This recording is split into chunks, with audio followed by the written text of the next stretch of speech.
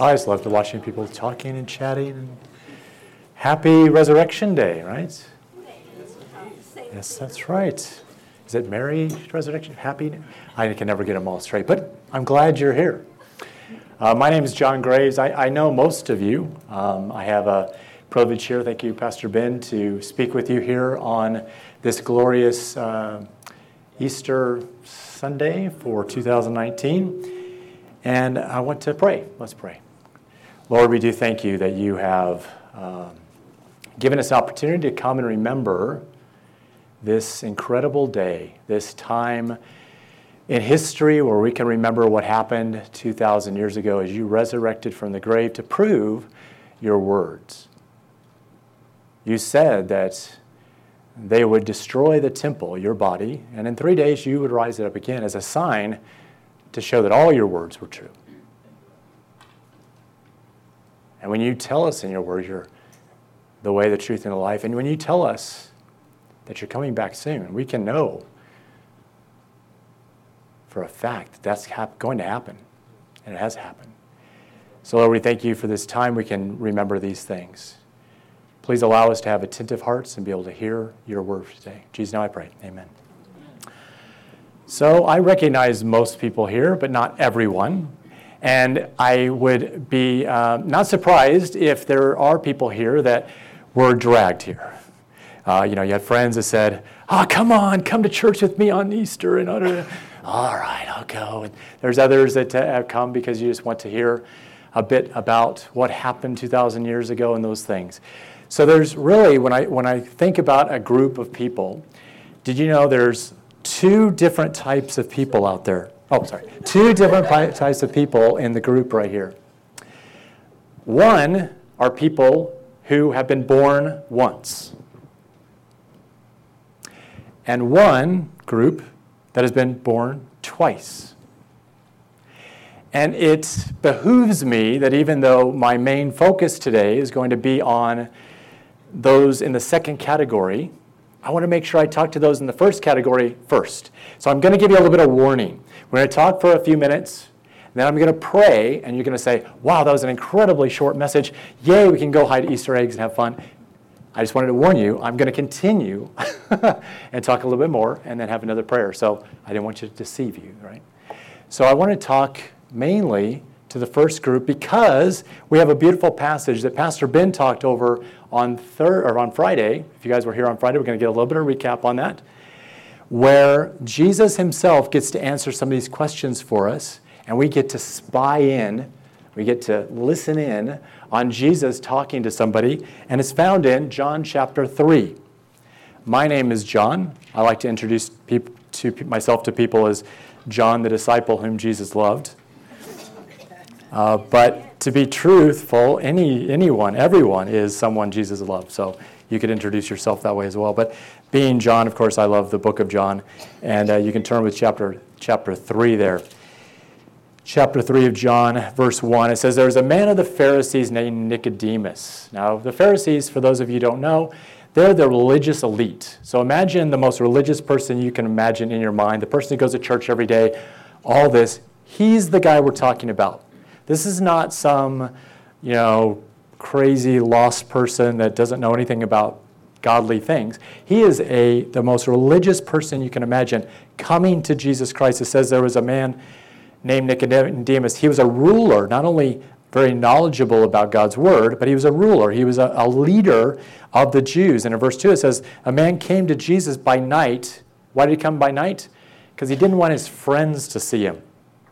You see, the religious people didn't want to believe in Jesus because Jesus said he is the way to God. And the religious people like to say, well, you guys have to go to me to talk to God. They like this power kind of thing. And Jesus was not fitting the mold that they wanted. And so Nicodemus came to Jesus at night because he was a bit concerned that somebody might see him. And Jesus didn't say, why didn't you talk to me in the day in front of everybody else? Jesus just listens to him. He's like, anytime you want to come to Jesus, he's there, ready, waiting for you. It's great. So he comes and it says, Rabbi, he tells Jesus, we know that you are a teacher come from God, for no one can do these signs that you do unless God is with him. And Jesus answered and said, well, I thank you very much for noticing how wonderful I am. all the signs and wonders that I've done? Oh, you guys are reading, right? I like to make sure that you're reading along with me, so I test you occasionally. It's not what Jesus says. He didn't even acknowledge that, that praise that this person put onto Jesus because he knew the root of the issue. This guy came to Jesus and he said, you're a teacher, and we know you're from God, but he hasn't figured something out. He hasn't figured out that Jesus is God yet. And so Jesus doesn't acknowledge the praise. He just goes right to him and said, most assuredly I say to you, unless one is born again, that's that second time, he cannot see the kingdom of God, which is being saved, going to heaven. He said, unless you've been born again. And what does Nicodemus say? What you probably said when I first said those words, born again? What, I go back in my mother's womb? What's that all about? That's what Nicodemus asked in verse 4. He says, how can a man be born when he's old? Can he enter a second time into his mother's womb and be born? And Jesus answered, most assuredly I say to you. When Jesus says that, the term is verily, verily. It means, I'm telling you the truth, I'm telling you the truth. Unless one is born of water and of the Spirit, he cannot enter the kingdom of God. Now, we have a few kids in here, but let me just explain that when you're born from your mom, you're surrounded by water. I don't want to get into too much detail in case the kids are. And there's this idea that the water breaks and a birth happens. Born from water is what Jesus is talking about there. He says one has to be born of water and of the Spirit. He said there's another birth, but it's not like the first. You don't go back to the mother's womb. There's a second birth to get to the kingdom of God. And verse 6, he says, that which is born of flesh is flesh, and that which is born of spirit is spirit. Makes sense, right? Do not marvel, he tells us in verse 7, that I say to you, you must be born again. The wind blows where it wishes, and you hear the sound of it, but cannot tell where it comes from and where it goes. So is everyone who is born of the Spirit. Jesus said, you see the physical, you see somebody's born, they're born, you see the baby. When someone is born of the Spirit, you don't really understand how all that works, but you can see the evidence of that. You can begin to recognize that something's different, that something is alive in them that was once dead. He says, you don't know where the wind blows, but you see the leaves on the trees move. You see the effects. And he said, when you are born again, you'll see the effects, just like being born of the flesh. And Nicodemus throws up his hands and answers and says, how can these things be? And Jesus says, are you the teacher of Israel and do not know these things? Now, I often wonder about the tone, right? Because you don't get the tone in this. You say, Nicodemus, are you a ruler? I can't believe you don't know this stuff. No, I don't think so. But he's saying, come on, Nicodemus, this is important.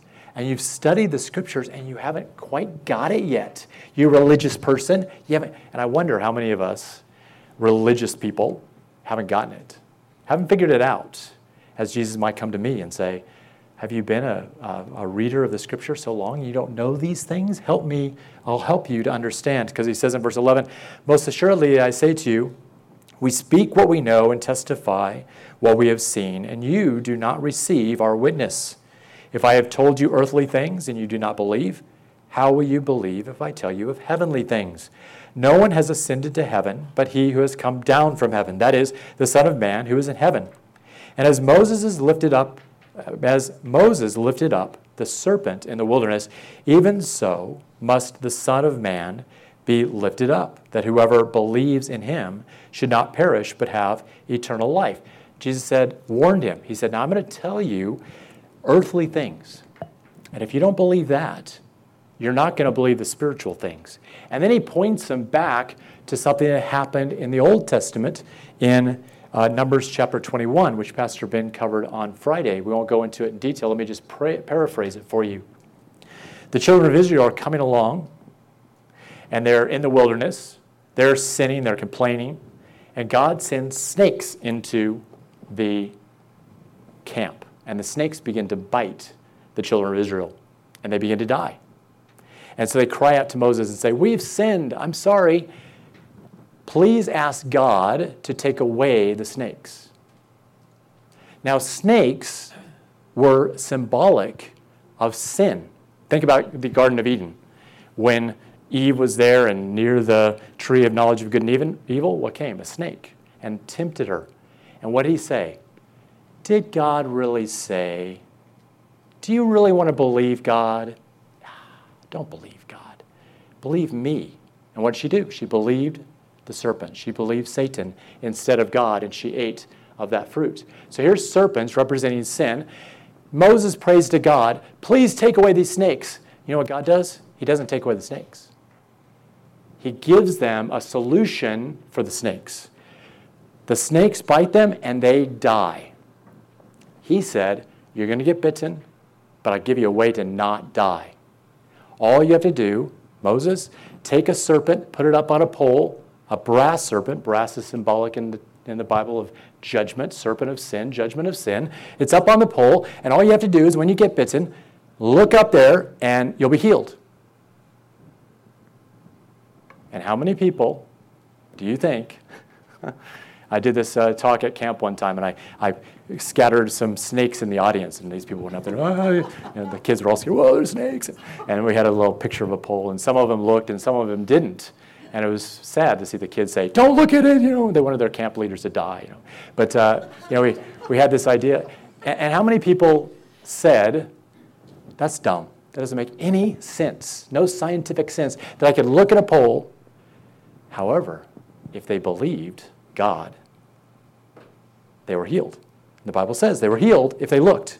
And Jesus tells Nicodemus there in John chapter 3, I'm going to tell you an earthly thing. I'm going to remind you of an earthly event. And now I'm going to tell you spiritual things. He said, just like that, the Son of Man, Jesus, is going to be lifted up like that serpent on a pole, but if that's, in our case, it's the cross. And he says, if you look on that bite that is sin, that has captured us from birth, that we're sinners, we've messed up, we've lied, we've cheated, we've stolen, we've fallen short of the glory of God, the Bible tells us. If we look at that, we'll be saved. And we all ask, you going to believe? That doesn't make any sense. That doesn't make any sense. What Jesus says next is quite amazing. He says, you know what? It's so simple, but there's going to be people that are not going to believe. And let me explain why. Look as he continues on. Of course, some of the verses that are most common that you've heard in the scripture there talks about in verse 16. For God so loved the world that he gave his only begotten Son, that whoever believes in him should not perish but have everlasting life. For God did not send his Son into the world to condemn the world, but that the world through him might be saved. He who believes in him, in Jesus, is not condemned, but he who does not believe is condemned already because he has not believed in the name of the only begotten Son of God. And this is the condemnation, that the light has come into the world, and men love darkness rather than light, because their deeds were evil. For everyone practicing evil hates the light, and does not come to the light, lest his deeds should be exposed. But he who does the truth comes to the light, that his deeds may be clearly seen, that they have been done in God. He says, you know why people are going to say no, it's silly, it's dumb? Because they like their evil. They like being in sin. They don't want the forgiveness. I pray so hard for anyone here that has not been born again. It's so simple. It says the wages of sin is death, but the gift of God is eternal life through Jesus Christ our Lord. That while we were yet sinners, Christ died for us. Do you realize that he died for us even while we were sinners, not when we were at our best? And we're told that the wages of sin is death, but the gift of God is eternal life through Jesus Christ our Lord. And that if we confess our sins, he's faithful and just to forgive us our sins and cleanse us from all unrighteousness. And we can receive eternal life. So I'm going to pray right now, if everybody could close their eyes and bow their heads. Lord, I pray that if anyone here has not been born again, you'd pierce their hearts with the truth, that they could accept you. And if there is someone here and you want to be born again, you want the Spirit alive, you want to believe, oh, help my unbelief, one person said to Jesus. I'm going to say a prayer, and I pray that you can pray along with me just in the silence of your own heart. And just mean the words, and that's all it takes, is just to confess these things. Jesus, I realize that I am a sinner. I've been bitten by the snake. I am lost without you. I am destined to die. born once and I'm going to die. My spirit is not alive. But I also know that you have died on a cross to pay that penalty. And then if I look at that cross, that penalty of death is gone. Oh, the sin is still there, and we have issues with it in this world, but the penalty is paid, and I can be with you in heaven forever. So right now, I accept that free gift that you offer to me today. I look upon the cross, and I believe that you will save me, and that I can spend eternity with you. Please come into my heart, rule my life, be the Lord of my life, and save me and let me live eternally with you. In Jesus' name, amen. And I pray that if there is anybody here that was only born once, we now have one group of people here, the people that have been born again. Because now I want to talk to those people, which I hope is the entire group. As we turn to the left a couple of pages to Luke chapter 24. Luke chapter 24.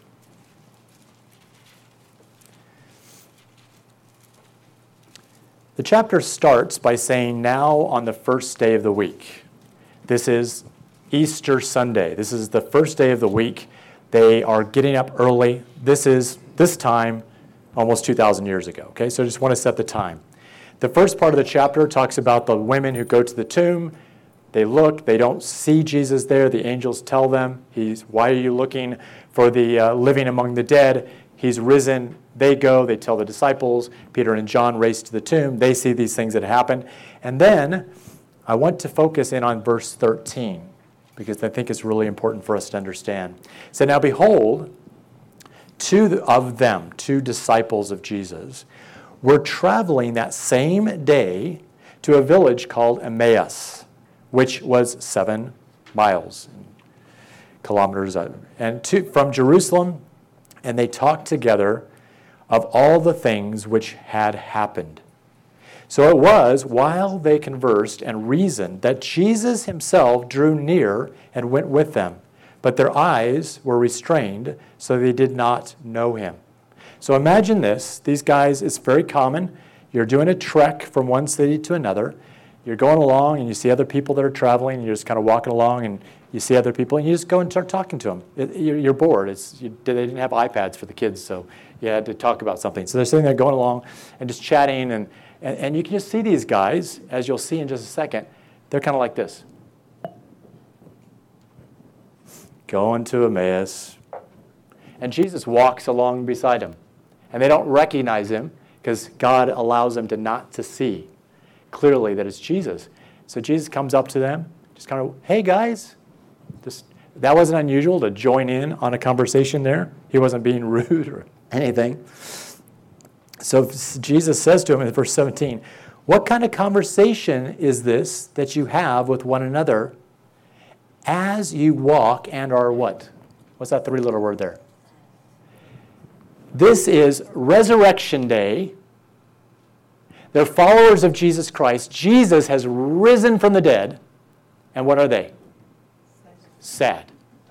And Jesus comes up to them and says, what are you guys talking about? And why are you sad? That's crazy. And then it tells us, verse 18, then the one whose name is Cleopas answered and said to him, are you the only stranger in Jerusalem? And have you not known the things which happened there in these days? Jesus knew. He was there. He had a front row seat. But he says to them, what things? He wanted to hear what they had to say. What's your perspective of what happened just now?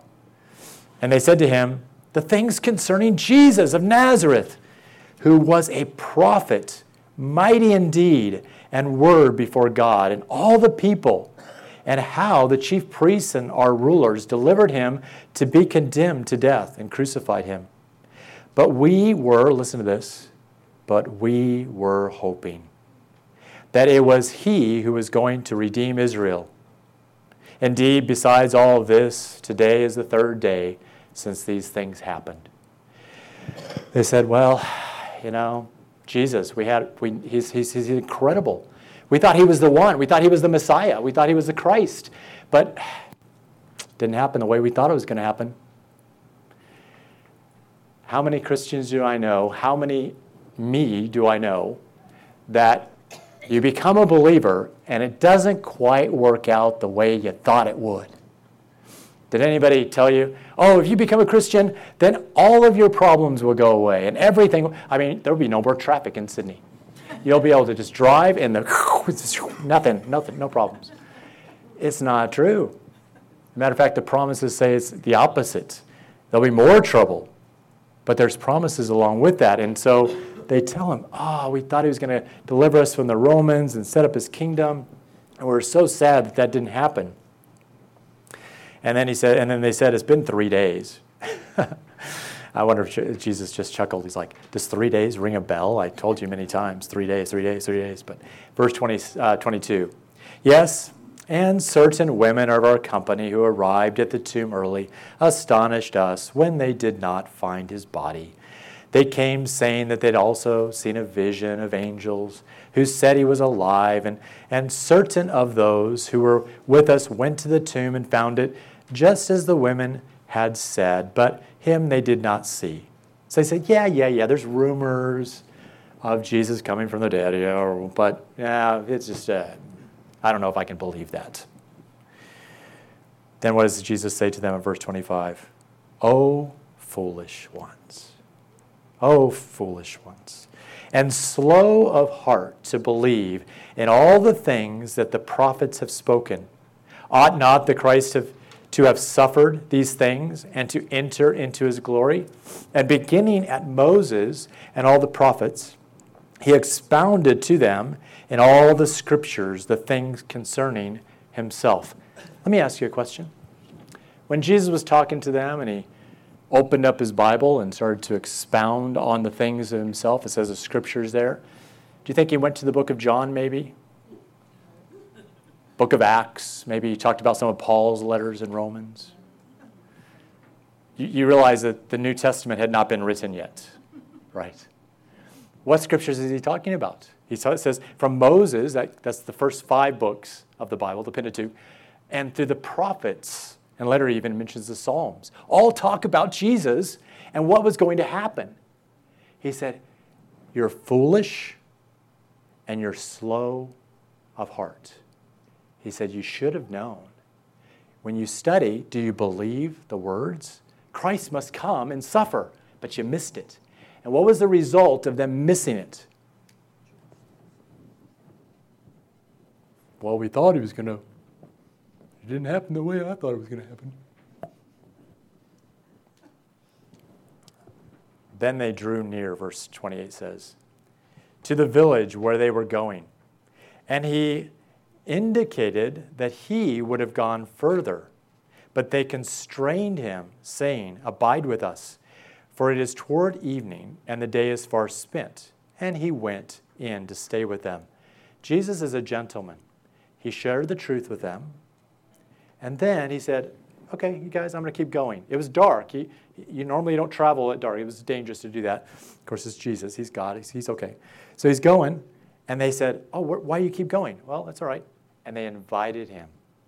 That's important, to invite Jesus in, because they wanted to know more. Their hearts burned to know more about this, what he was talking about. I would love to have the notes of Jesus' teaching there, of course. That's part of our job, is to study the scriptures ourselves as well and find these things. But he did. He went to stay with them. In verse 30, it says, now it came to pass, as he sat at the table with them, that he took bread, blessed and broke it, and gave it to them. Then their eyes were opened, and they knew him, and he vanished from their sight. So we don't know. It doesn't say specifically why the breaking of the bread, as he Baruch atah Adonai, he says the prayer, and he breaks the bread. Did they see the scars in his hand? Did they just recognize the way that he said things? Did they suddenly see his eyes and say, hey, that's Jesus? I wonder if the bread dropped. He disappears. Why did he do that? Why didn't he just hang out with them anymore? It's because he wanted them to see it, and then, okay, now I'm going to let you kind of work on that a little bit.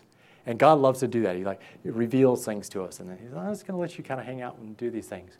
Because he wanted to know what their reaction's going to be. Jesus is now gone. What are they going to do?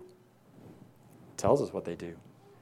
They said to one another, they said to one another, verse 32, did not our heart burn within us while he talked to us on the road and while he opened the scriptures to us? So they rose up that very hour and returned to Jerusalem and found the 11 and those who were with them gathered together, saying, the Lord is risen indeed and has appeared to Simon. And they told about the things that had happened on the road and how he was known to them in the breaking of bread. It doesn't say. It was nighttime. It's time to get tucked into bed.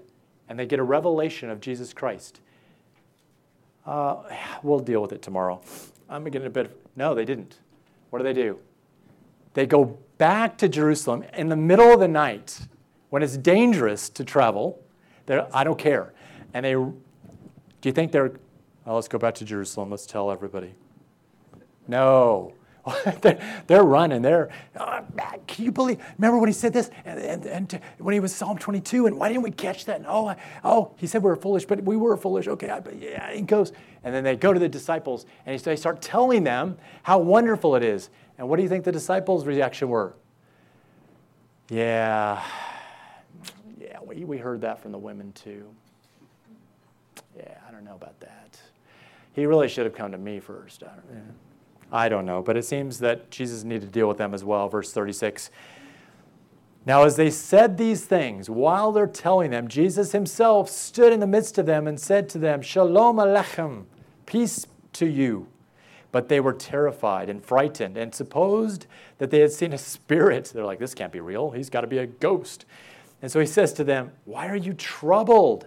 Why do doubts arise in your hearts? So two other aspects of them not understanding. Not only were they had no joy, but they were troubled, they were fearful. It says, behold my hands and my feet, that it is I myself. Handle me and see, for a spirit does not have flesh and bones as you see I have. And when he had said this, he showed them his hands and his feet. But while they still did not believe for joy and marveled, he said to them, okay, have you any food here? So they gave him a piece of broiled fish and some honeycomb, and he took it and ate it in their presence. And then he tells them in verse 44, he said to them, these are the words which I spoke to you while I was still with you, that all things must be fulfilled, which were written in the law of Moses and the prophets and the Psalms concerning me.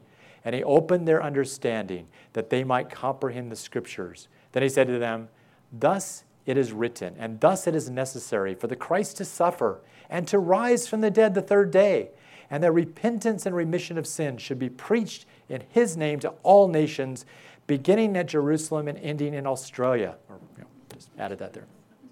Verse 48, and you are witnesses of these things. Behold, I send the promise of my Father upon you, but tarry in the city of Jerusalem until you are endued with the power from on high. What a beautiful thing. Jesus tells them, why are you not believing? Why are you troubled? Why? You have all this information that I've given you. I don't treat you like servants. I treat you like friends. And a friend knows what the master's about and what his business is. So I ask you, did you come here today like the guys in Road to Emmaus? Happy Easter. Yeah, I got some health issues. My bank account's not where it should be. And the government's not very good. And the world's going there. This is not the way it should be. Oh, boy. It's so easy to get trapped in that, isn't it? And there's two things that really help us. One is to understand the big picture. My little issues become so small when I see the big picture. When Jesus says, I'm coming back soon. In this world you have tribulation, but be of good cheer. I have overcome this world. That you can have joy in the tribulation. You can have my strength, not by your strength. I can give you all these things. Knowing these things help us when we know this is not everything. This is as bad as it gets for you, believer. Do you know that? It's as bad as it gets. It only gets uphill, or it's always better. Uphill sounds like it works. It gets better from here. And we can have joy even in the difficulty. But there's a second reason, not just knowing the Word and knowing the big picture, that helps us have joy on Easter morning and knowing that Jesus is alive. There's a second one, and we're going to close there in John chapter 20. So if you go to the right a little bit.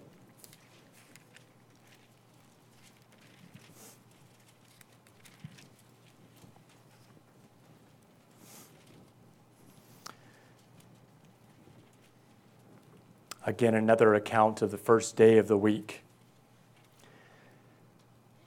And it talks about how Peter and John went and saw the tomb as it was. And then we pick up in verse 11. We see a lady named Mary Magdalene. Mary was a bad girl, lots of issues in her life. And Jesus had an amazing impact on her life.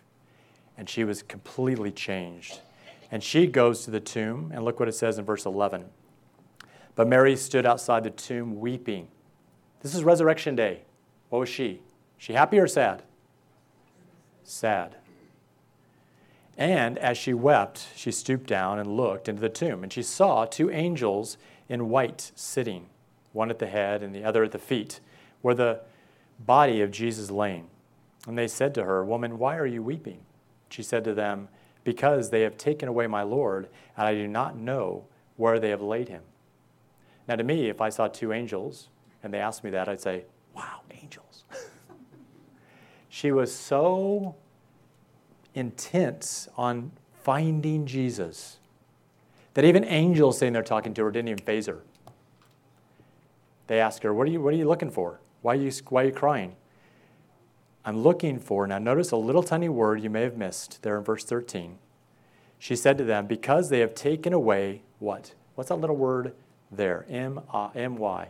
My Lord.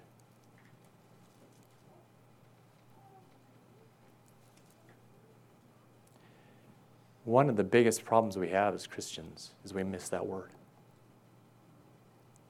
She didn't say the Lord. She says my Lord. The difference between religion and seeking after God and those things and Christianity, true Christianity, is my Lord. When we get to a point where Jesus is my Lord, the whole ball game changes. Everything changes. And she says, "I'm looking for my Lord." And she's sorrowful because she doesn't know where they are. It says, they've taken him away, and I don't know where they laid him. Verse 14, she says, and when she said this, she turned around and saw Jesus standing there and did not know that it was Jesus. Maybe her eyes were hidden. Maybe it was because of the tears in her eyes. And Jesus said to her, "Woman," that was not a bad thing, it was just, "Woman, why are you weeping? Whom are you seeking?" She supposed him to be a gardener and said to him, "Sir, if you have carried him away, tell me where you have laid him, and I will take him away." And Jesus said to her, "Mary." Very personal. And then she turned and said, "Rabboni," which is to say teacher. And Jesus said to her, "Do not cling to me, for I have not yet ascended to my Father, but go to my brethren and say to them, I am ascending to my Father and your Father, and to my God and your God." And Mary Magdalene came and told the disciples that she had seen the Lord and that he had spoken these things to her. So she's sad. She turns. There's Jesus. She doesn't recognize him. He speaks to her, which is important to understand. She still doesn't recognize him until he says her name, Mary. And then she recognizes him. And that's, again, that personal relationship that so many Christians, the Bible talks about the church in Ephesus that had lost their first love. They were doing everything right, according to the Bible. They're doing everything right, but they lost something. Their first love of Jesus Christ. That personal relationship where Jesus is my Lord, and Jesus would come and say, "John, when I'm weeping, when I'm hurting," and I turn to Jesus, "Help me, John." And the comfort that comes, knowing that personal relationship, is unbelievable. And so many Christians just miss it, that personal relationship that Mary had, even here as she says this. And Jesus, I find this funny. I've heard sermons on this verse where it says, "Do not cling to me." They said, oh, well, Jesus' body was, don't touch him until he goes into sins and all weird stuff. It's like, well, I just read that he went to the midst of the people and said, touch me. It wasn't like that at all. What happened? This is how I picture it. Have you ever given somebody a hug? There's this unspoken rule, right? It's like 3-second rule, all right, 1, 2, 3, and then you break. 1, 2, 3, break. Have you ever had somebody who gives you a hug and doesn't quite let go at that time, and then you kind of let go, and then there's this awkward moment where you're like, because there's this rule, right? Try that sometime. Next time you give somebody a hug, just hug them and don't let go. Just see how they react. This is what was happening. I see her just grabbing Jesus and holding on to him, and Jesus is like, oh, it's good. Yeah, it's great. Yeah. 15 minutes later, Mary, come on. I think it was just tenderness. Stop clinging to me. You need to go. You need to tell people. I need to do this. We'll have eternity. Just clinging to her, clinging to him, and we're missing that, I believe, so many times. There's a song that has been stuck in my head over the past few weeks by a group called Mercy Me. And it was in my wife's car, and my wife has already gone back to the U.S., and so I'm driving her car, and so it's been on this thing. And I just want to read some of the lyrics to you. I'll save you me singing. I'm not very good at singing, but it says, have you ever met those who keep humming when the song is through? It's like they're living life to a whole different tune. Have you ever met those that keep hoping when it is hopeless? It's like they've figured out what the rest haven't yet. The second you realize what you have inside, it's just only a matter of time till you sing so the back row hears you. You glide because walking just won't do. You dance.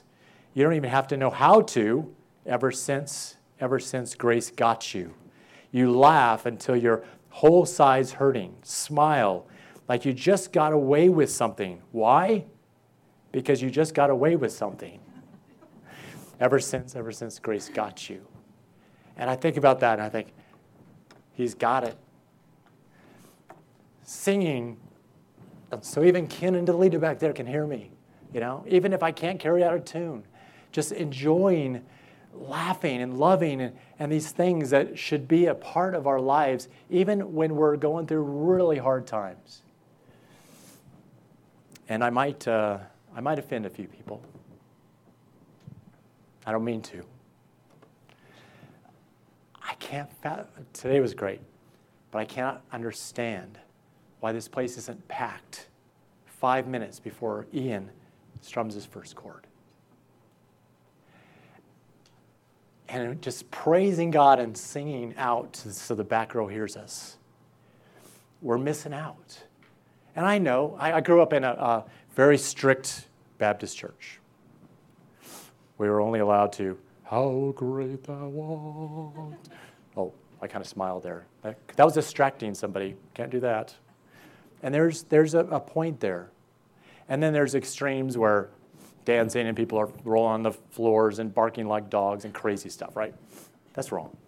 What I love about Calvary is this style that says there's a place in the middle. It's okay to sing out off key, and it's okay to raise our hands. It's okay to kind of wiggle a little in our area. You're not distracting people. It's okay. And just praise the Lord. Oh, well, I don't really like that style of music. That's not my kind of thing. That's not, I don't like this. Whenever we say those things, what's the focus on? I don't like that. I don't want to. It's not about you. Sorry. It's about him.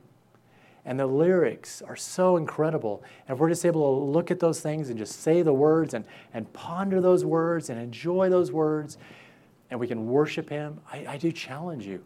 I struggle with that. I got into Calvary one of the first times, like, there's drums and a guitar and I can't sing. There's a reason why there's not a microphone over there. It's not because we don't have a cable long enough.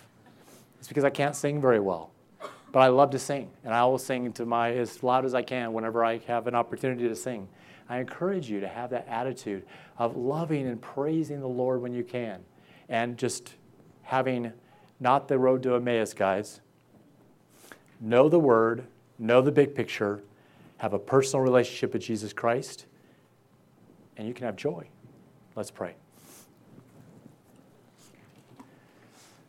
Lord, we do thank you for this time together, that we can just glory and bask in your presence. Sometimes I think we come to church thinking we're doing you a favor or something, earning points with you. The reality is, we should be here to just bless you, to sing praises to you, to listen to your teachings because we love you, to worship you in spirit and in truth.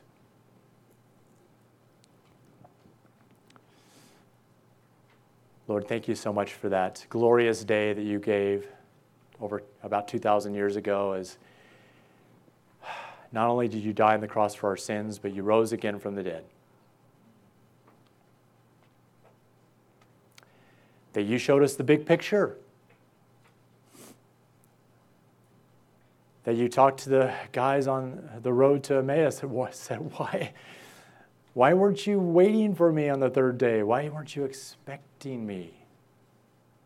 And the same could be said for me today, for us today. Oftentimes, we fall into the struggles of this world, the heartaches of this world, the troubles of this world, and we forget the big picture, that you're coming back soon, that you're loving us, you care for us.